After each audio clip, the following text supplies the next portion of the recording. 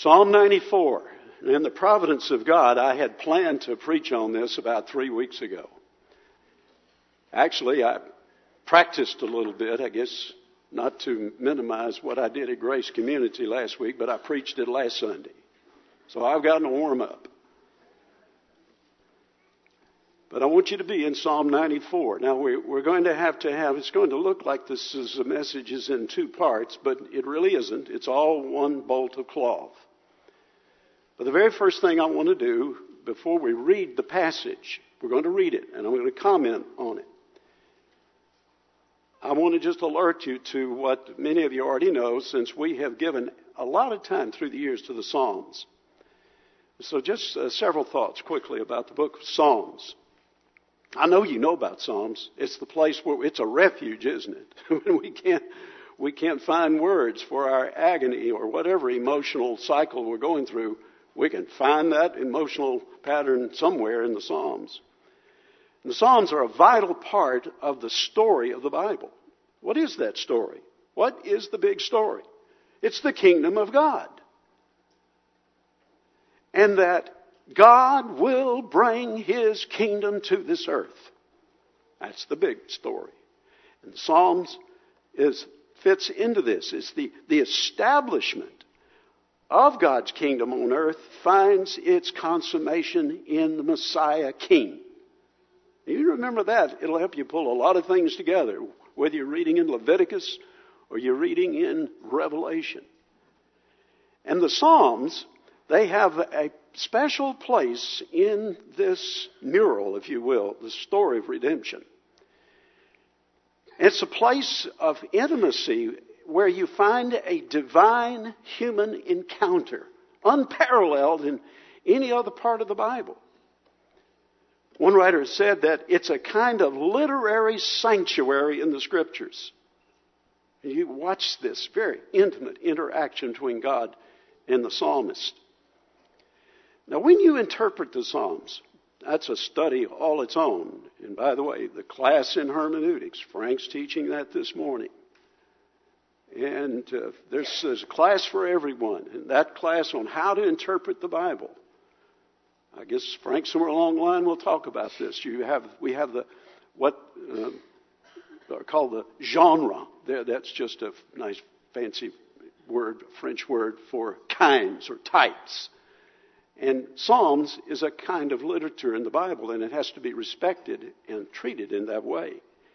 And you have to remember that there's a great distance in time from when the Psalms were written in today.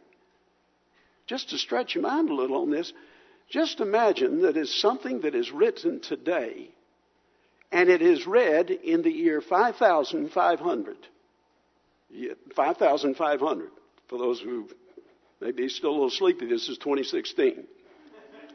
And think of that vast period of time. Well, that's the distance in time from when the Psalms were written to today. There's a culture distance. There's a theological distance.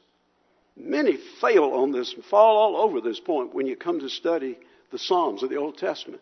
Psalms, they were written during the theocracy. That's a unique period in history. God ruling as king and his surrogates, the kings in Israel, the monarchy. You got to keep that in mind when you come. And I'm saying that because I know what's in Psalm 94 and the other Psalms, and it's especially important to have that sense about it. Now, with that said, there is a kind of psalm within the Psalms.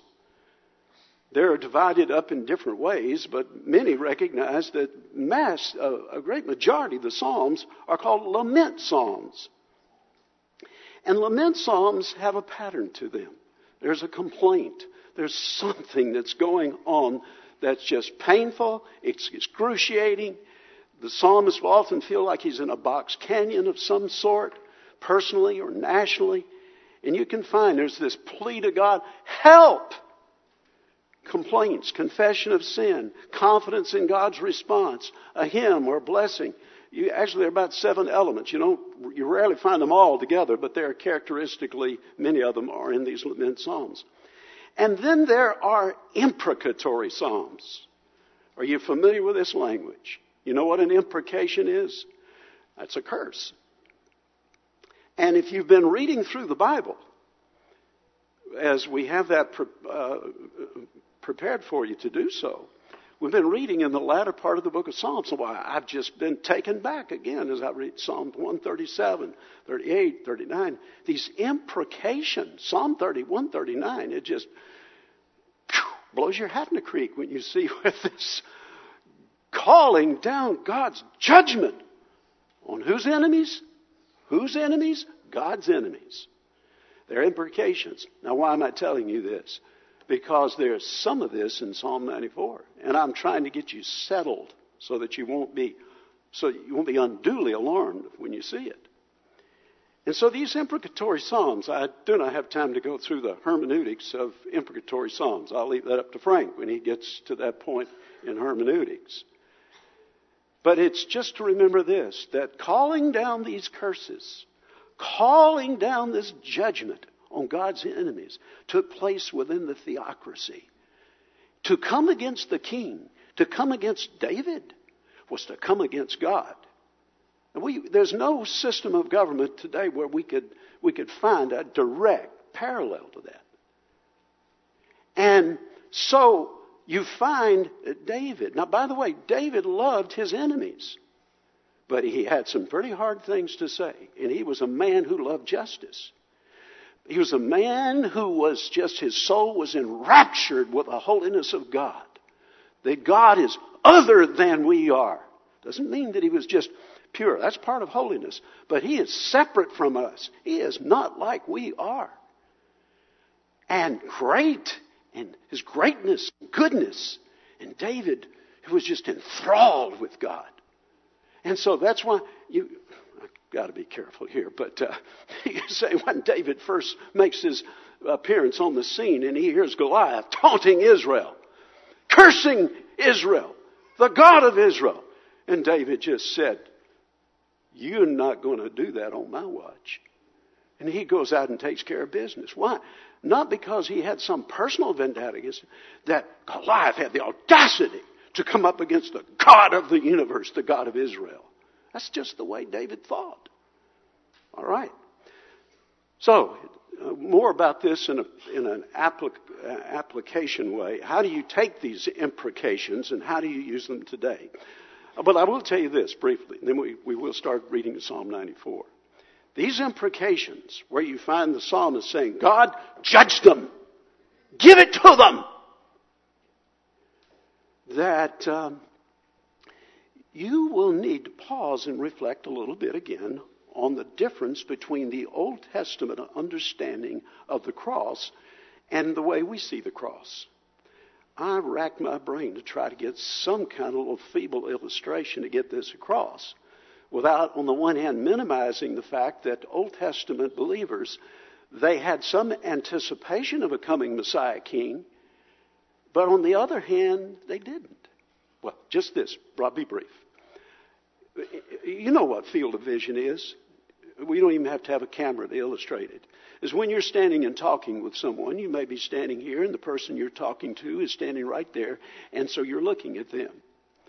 And just don't practice it now, but when you look at them, you're looking right at them. Now, you are aware of faces and people back there. If you really concentrate on them, unless you're just, being rude. You're concentrating on them. You're looking right in their face. And you know that there is something in that. It's a depth of field that you're not there. When the psalmist prayed these imprecations, there was in the foreground the unadorned presence of evil. Think, all the nations were just ruled by gods and goddesses. I mean, the world's not like it was then. And it was these systems, these nations infested with demonic powers. And evil was just so raw and vicious and right there, everywhere.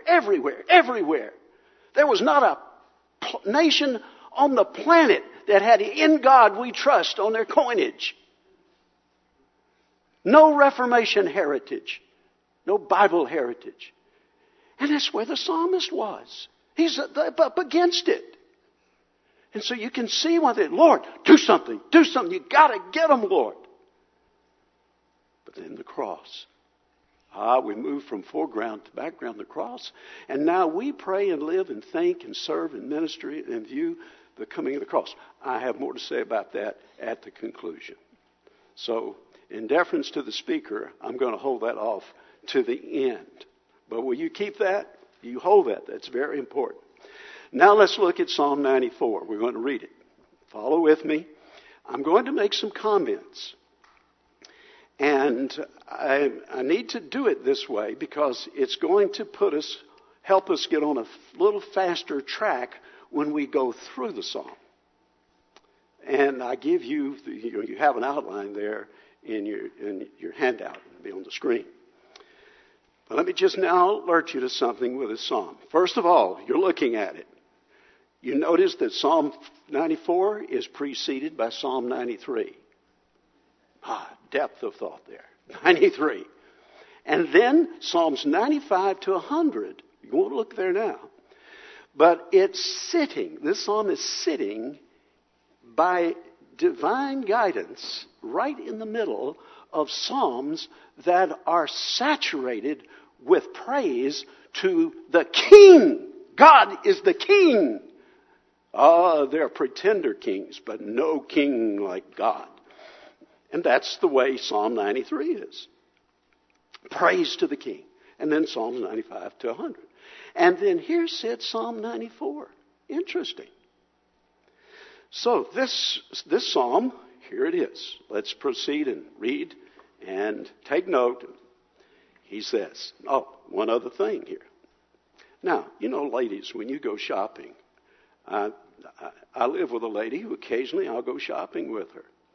And she's got a technique when she goes through the women's clothes department. She likes to feel the fabrics.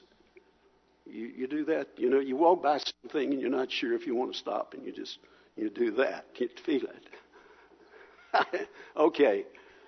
What we have to do here is when we come to the Psalms, any psalm, we want to get a feel for the texture of it. This is not random poetry.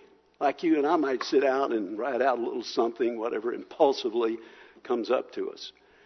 There is a layout here, an arrangement of thought. I'll show you. Before I read it, I'll just show you. Believe me, this will help the message, the other part of the message a little bit more. In verses 1 and 2, we would just use the A, the letter A. Those two verses sit there together. In verses 3 to 7, that unit of thought, another stanza, B. You following me? You could write it in your Bible. A, verses 1 and 2. B, verses 3 to 7. Then, verses 11, 8 through 11, C. 8 through 11, C. Now, okay, you say, A, B, C, that's easy. Now watch this. In verses 12 through 15, another C.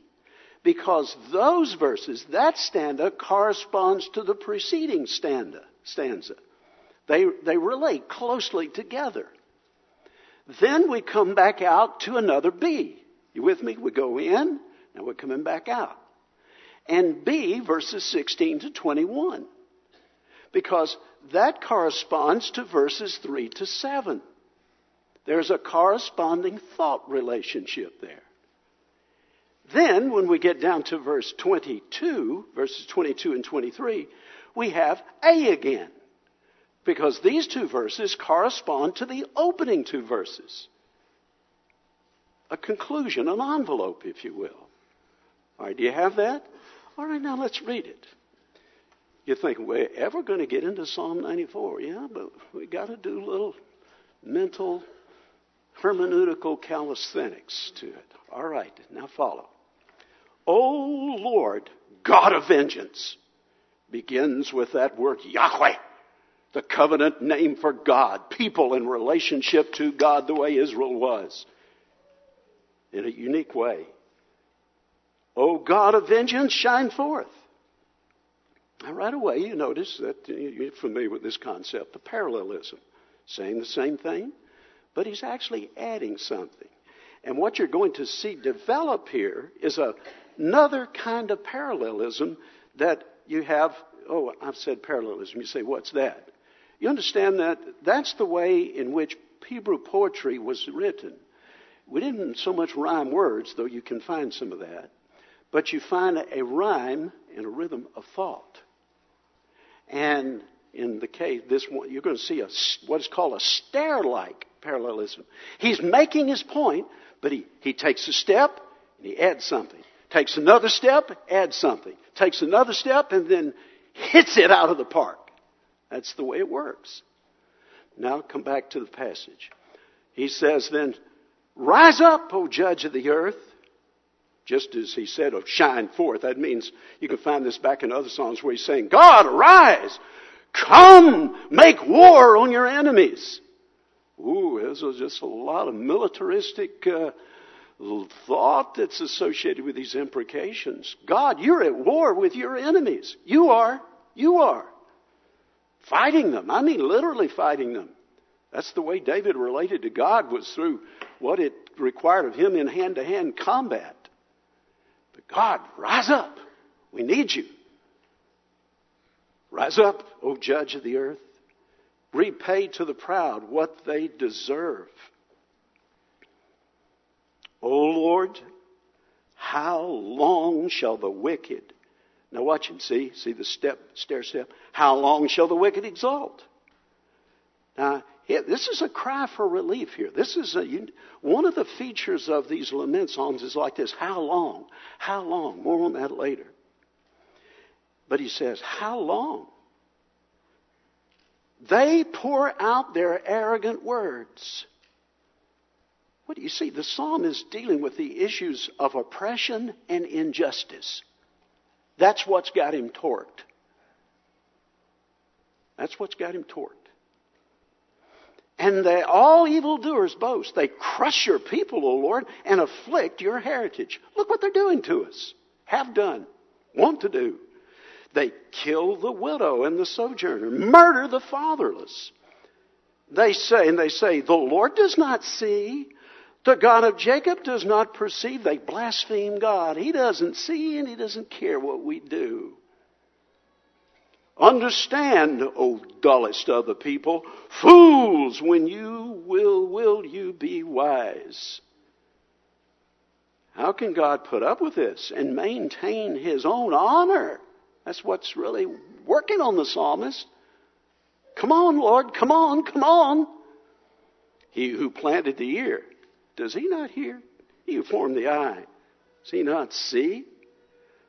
So the psalmist is looking at really these who would strut in their arrogant way before God Almighty. And the problem is that they're really stupid. They're fools. He who disciplines the nations, does he not rebuke? He who teaches man knowledge. Now you can see he's the creator. See what he builds into the theology here. He's creator. He's the God of providence. He controls all circumstances. And he's the God, he knows everything.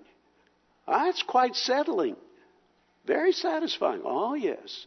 Who are these nations? Who are these peoples? Who are these organizations? Who are they to dare put their fist in the face of God? Blessed is the man whom you discipline, O Lord, and whom you teach out of your law. Now the word blessed, it's not the word barak. We get our word baraka, the word blessing. This is ashrei. And it's a little hard to get around because sometimes there are those who insist, well, it has to be translated happy. Happy, happy, happy.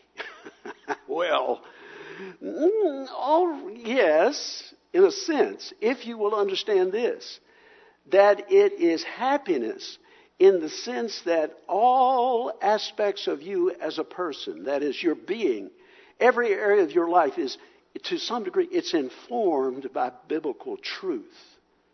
So it's that happy, I would say, enjoying well-being based on the fact that God is speaking through His Word to all the areas of your life. All right.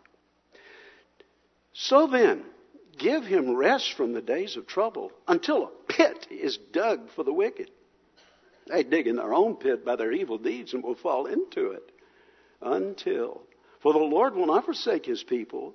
He will not abandon his heritage. For justice will return to the righteous. And all the upright in heart will follow it. Oh, I read this. I'd been studying it for several weeks, and I read it to Beth out loud yesterday. We were, two teachers living together. They compare notes.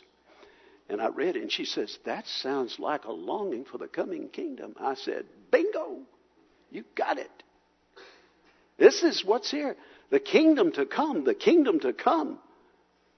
And we are not exhausting that reality in this age. I have friends who believe that this is the kingdom, and I go, oh, the kingdom will come when Messiah returns. All right, quick on. Who rises up? Now notice that gets very personal here. See the little for me, for me. Who rises up for me against the wicked? Who stands up for me against evildoers? He's coming back now to some imprecation. He wants vindication, Lord. Show up, do something. If the Lord had not been my help, my soul would soon have lived in the land of silence. I mean, he'd have died. He couldn't praise God on his feet on earth when he died. Doesn't mean you don't praise God in heaven. It's just the way Old Testament believers looked at life and death. When I thought my foot slips, I think Psalm 73, here we are. It's in there. Your steadfast love, O Lord, help me up. That's our old word, chesed. That's this God's love for those who are in covenant with him. He loves you. He's committed to you. When the cares of my heart are many, your consolations cheer my soul. That's a sweet one. I know somebody here, this is one of their favorite go-to verses. It's a good one. And that he was nearly overwhelmed with despair, but viewing all of the evil and the braggarts and evil on parade. Can wicked rulers be allied against you, those who frame injustice by statute? Corruption, unjust decrees, kings, those in leadership who make awful decisions and lead the people astray. Could have been within Israel. They had plenty of those kinds of kings who really came along one after the other and messed things up, violated covenant. Now, they band together against the life of the righteous and condemn the innocent to death. Look what they do. But the Lord has become my stronghold, and my God, the rock of my refuge. He will bring back on them. You reap what you sow. He'll bring back on them their iniquity. Wipe them out for their wickedness. The Lord our God will wipe them out. Now, all right, let's move through it. And here's what we'll do. If you counted, there are 6 stanzas, and I'm going to honor those stanzas with my following statements. And I hope you'll see the significance of them. But just this reminder. Well, I will tell you, talk about a bucket list. If you've got a bucket list, you're looking for things to get angry about, it's got to be about full. There's a lot to be angry about. The events of this past week have just caused a volcanic eruption of anger. It's everywhere. It's palpable. The shootings, innocent people, shot, killed. It's awful. And then you've got this virtual parade of moral fools who strut across our nation's stage. The platoons of the arrogant carry their flags above them. Supreme Court of the United States and same-sex marriage. Abortionists dancing and crying in victory over the increased freedom to kill the unborn infants. The military lists transgender ban and removes man, the word man, from job titles. There's a bill in the legislature that threatens the existence of Christian higher education. California is considering legalizing recreational marijuana in November. And some of the most important moral questions of our time are being decided by the Supreme Court. Scary. Enough to make you angry. But unless we think it's all out there, let me tell you about the church. I can't say much, at time, but I read an interesting article about Joel Bells. It was in the July 9th issue of World Magazine. It's an article entitled Disappearing Evangelicals. And he said, we look around and we see the mess we're in. And he's asked the question, why don't we see some evangelicals who are in places of influence, and not just in the area of politics. He starts there. Where are they? People who stand up and speak up. Everybody's ducking for cover. Where are we? Where are we? With all our schools, radio, Christian radio stations, all the churches, all the numbers, where is that robust number? Men and women who know God and not ashamed of Him and His moral, righteous law, and are kind and compassionate and have wisdom in their ways. I'll tell you, this is what our nation longs for, and we don't see it coming. All right, so there it is. There it is. Now let's walk it. Here we are. I would say to you that first stanza speaks this way, verses 1 to 3. That a passion, the light of God's righteous judgment will dawn after the long night of evil. It will. You see this passion for God's glory. It's not going to tolerate a benign attitude toward sin wherever it's found. Let me tell you, if things that are happening that are wrong and defy God's moral law, and if you aren't dealing with some kind of anger, now I'm going to rush to qualify that. If you're just going on, you better check your spiritual pulse. Is it beating well? Oh, but you say you just want to get us, we want to get us mad.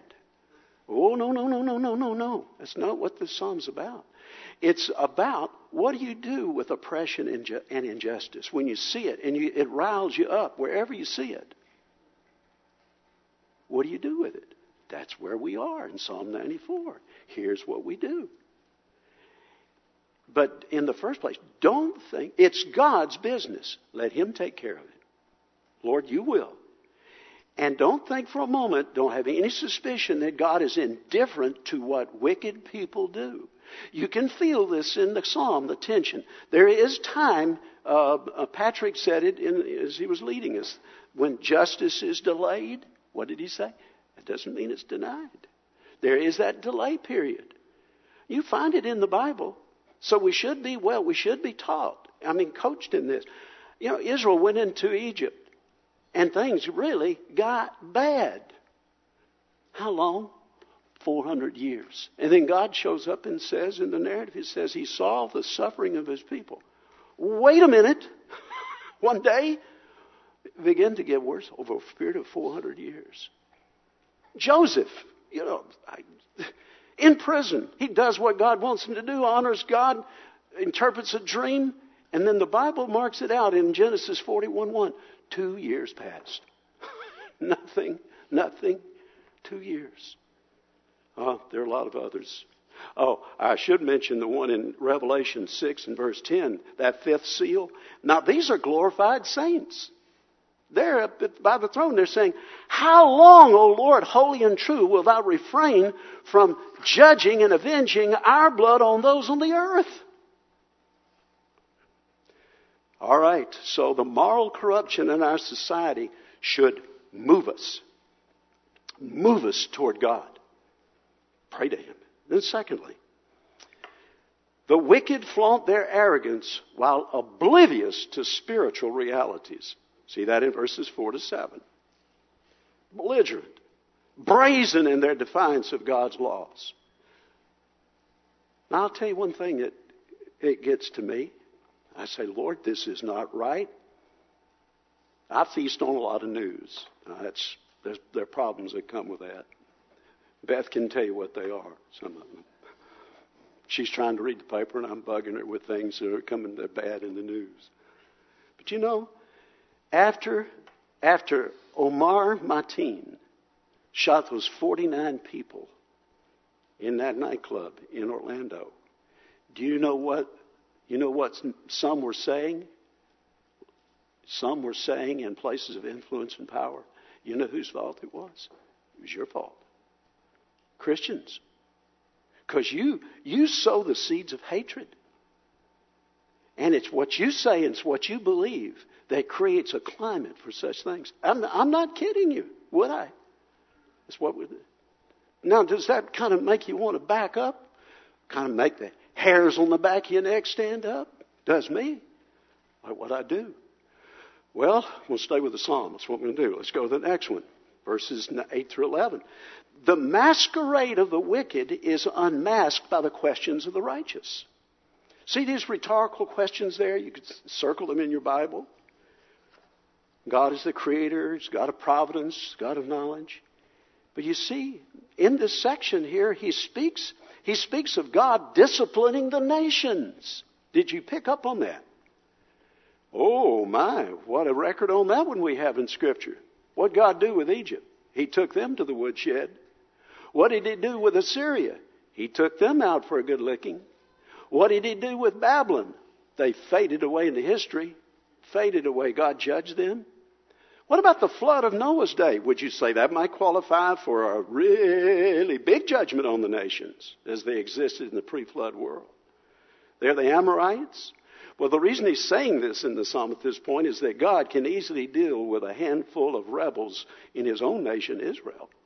He takes care of the big picture. He can take care of the macro. He can take care of the micro. And so there he is. 4, verses 12 to 15. The hope of final justice stimulates patience among God's people. Verses 12 to 15. At least that's the handle I would choose to put on it. And you notice at this point in verse 12, the tone of the psalm gets quieter. Psalms take you through kind of this emotional up and down and truth carrying it. What are the righteous to think while all this is going on?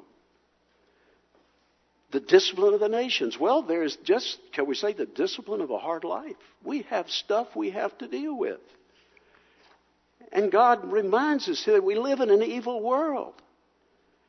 And we, though, live in the school of faith for the righteous in a hard world, tough stuff. I want to tell you this, when you pray and think through a psalm like this and you look at the evil in this world, don't forget Nigeria. Do you know those 276 girls that were kidnapped by Boko Haram? Oh, that's off the screen, isn't it? 276 daughters.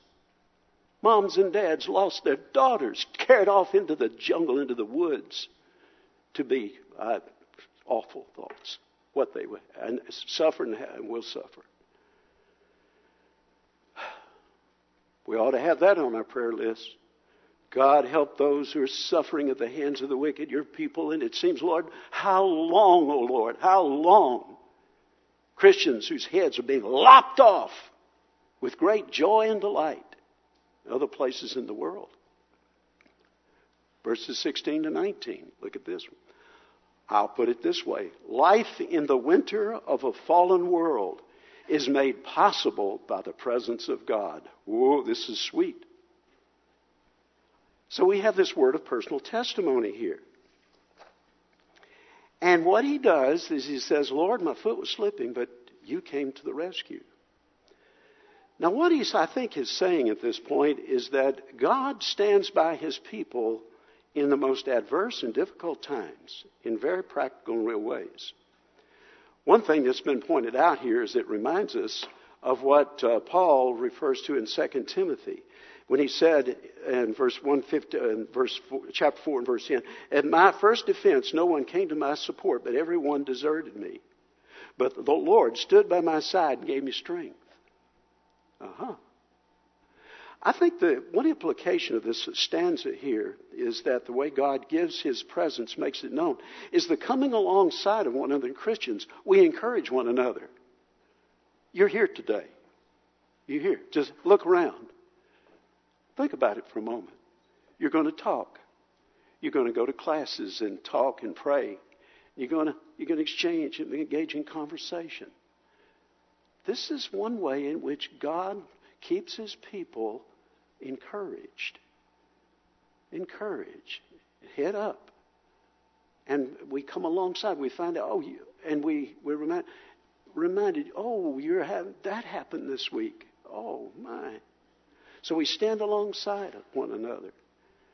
And we've got all these things that can provoke our anger and frustration, all the oppression and injustice in so many ways. And we come together to do what?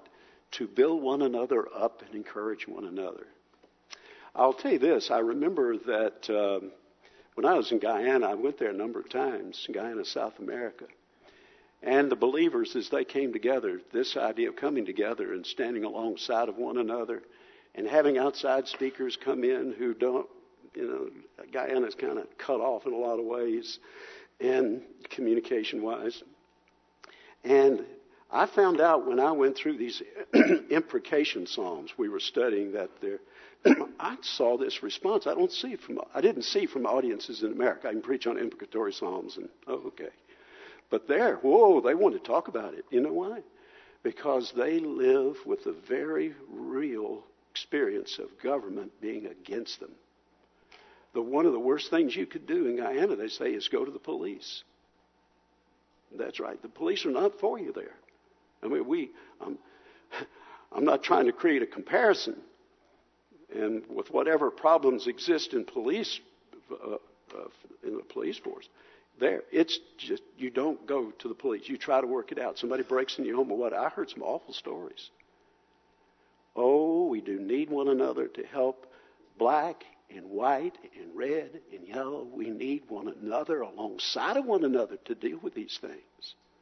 Not let the evil one get his foot in the door and divide us. All right, 6, and finally. Verses 20 through 23. All right, we've come full circle. Until the long night of evil is over, the just shall live by faith. Now, I'm picking up a little something from one of the prophets here. I'm picking it up from the book of Habakkuk. I love Habakkuk. And I'll just be brief on that touch, that the prophet is just facing all this awful prospect. Awful. The Babylonians are going to come and they're going to destroy everything. The temple, the city, they're going to rape, they're going to rob, they're going to destroy. And then by the time you get down to chapter 3 and all of that, and this is what God tells Habakkuk. I mean, you're listening to Habakkuk pray. He's not preaching. You're listening in on his prayer closet. And then he finally gets to the end. I will choose to rejoice in you. Hooah, hooah. Yes. That's what he chooses to do. It's a choice. Lord, I'm going to rejoice in you. And that he says that, Lord, you're my refuge. You see his language there in the psalm. You're my refuge. You're my strength. You're my stronghold, Lord. Oh, and I can't unpack the whole thing of what faith does here, but faith is it's truth informing our actions, our thoughts, our motives, shaping the contours of our desires, our interests, and so on. It's not some presumptive attitude, but it's motivated and moves along on the basis of what God has said, and we are going to make choices. Lord, I'm going to honor you. And we may be feeling like we're getting knocked from pillar to post and evil is triumphing and people are just saying awful things. Nobody seems to have the diagnosis. Does that trouble you? I'm interested, and got up and read the two of the editorials in the HAC this morning. And I mean, there were some helpful things in there, but I got through. I said, oh, is this the best we can do? Oh, thank you, Lord. It's not because we're smart people. It's just because he's given us his word by his grace. But you see those last words? This is where the psalm ends. Wipe them out, Lord. Wipe them out. Now, at this point, if I may, God will get his vengeance. Is this the termination, though, of our anger? Is God our hitman? I saw Lukovich in one of the cartoons in the AJC some weeks ago. One of our senators said some things. He was taking an imprecatory psalm and seemed like he might have been using it a bit wrongly. And then Lukovich had this picture. It didn't show God, but the voice coming out of the cloud. Hitman! Is that what this is all about? Well, God is the judge of all the earth. He will judge the wicked for their arrogant rebellion against him and their sins against the righteous. In the meantime, what are we to do? Are we left We're just left with a satisfaction that the bad guys lose and the just get the justice they deserve. Sort of like a movie. How many movies go this way? You know, you just get these movies compete with one another to make the surliest, meanest, baddest people they can.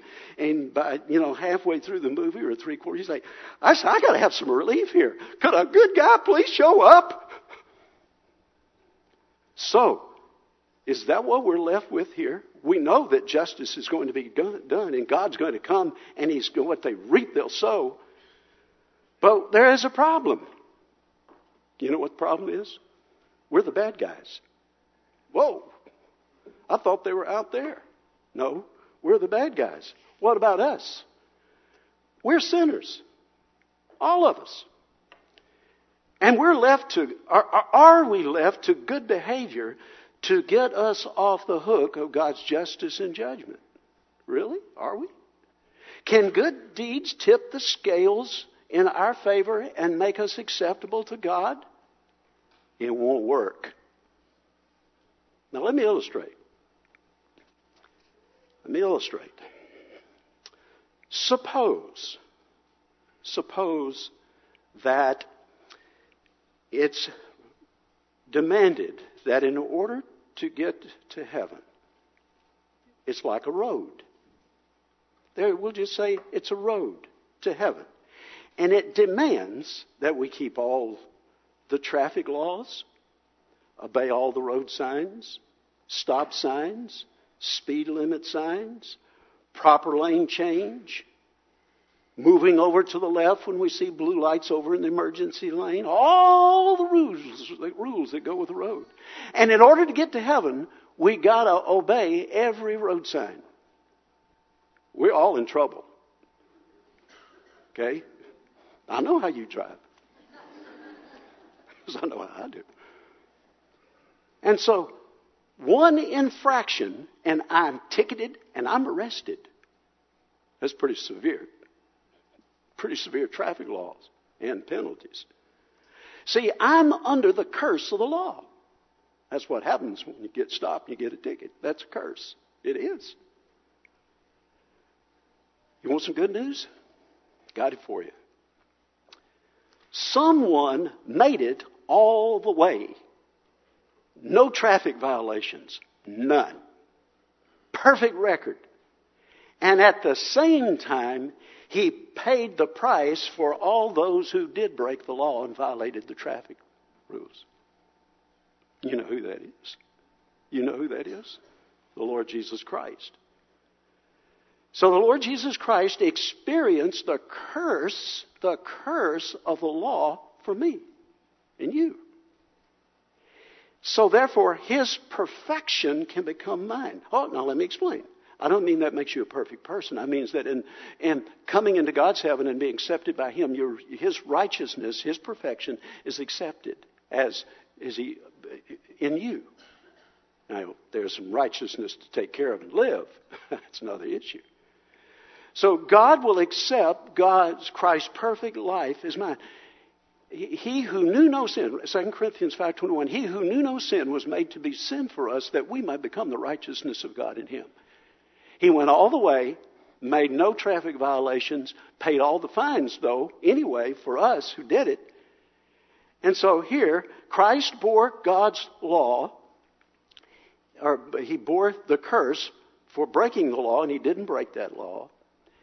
And He bore the law's curse and God's condemnation in our place, giving us peace with God. Thank you, Lord. Thank you. And so guess what? Because of that, by faith in Christ, receiving the gift, guess what? We become good guys. Positionally. Now, don't misunderstand that. I mean, that means you're all sweetness and light and you got good manners. But it does mean that God says, all right, you're one of the good guys. Thank you, Lord. Not because of me. It's because of your grace. And I'm not through. This is the last, but not the least. That's not all. No longer are we God's enemies. We can tell others who are under God's curse how they can be reconciled to God. and that God is eager to forgive and to give them eternal life. Turn the church loose. That's the best response I can think of. Turn the church loose. Turn Christians loose. The ambassadors of reconciliation. Go forth. Go forth. Lord, as you release us to go in our homes and streets, neighborhoods, and wherever else, grocery stores and banks and all over the place, emails. Oh, Lord, release us as people who are been forgiven and know you because of your grace. In Christ's name, amen.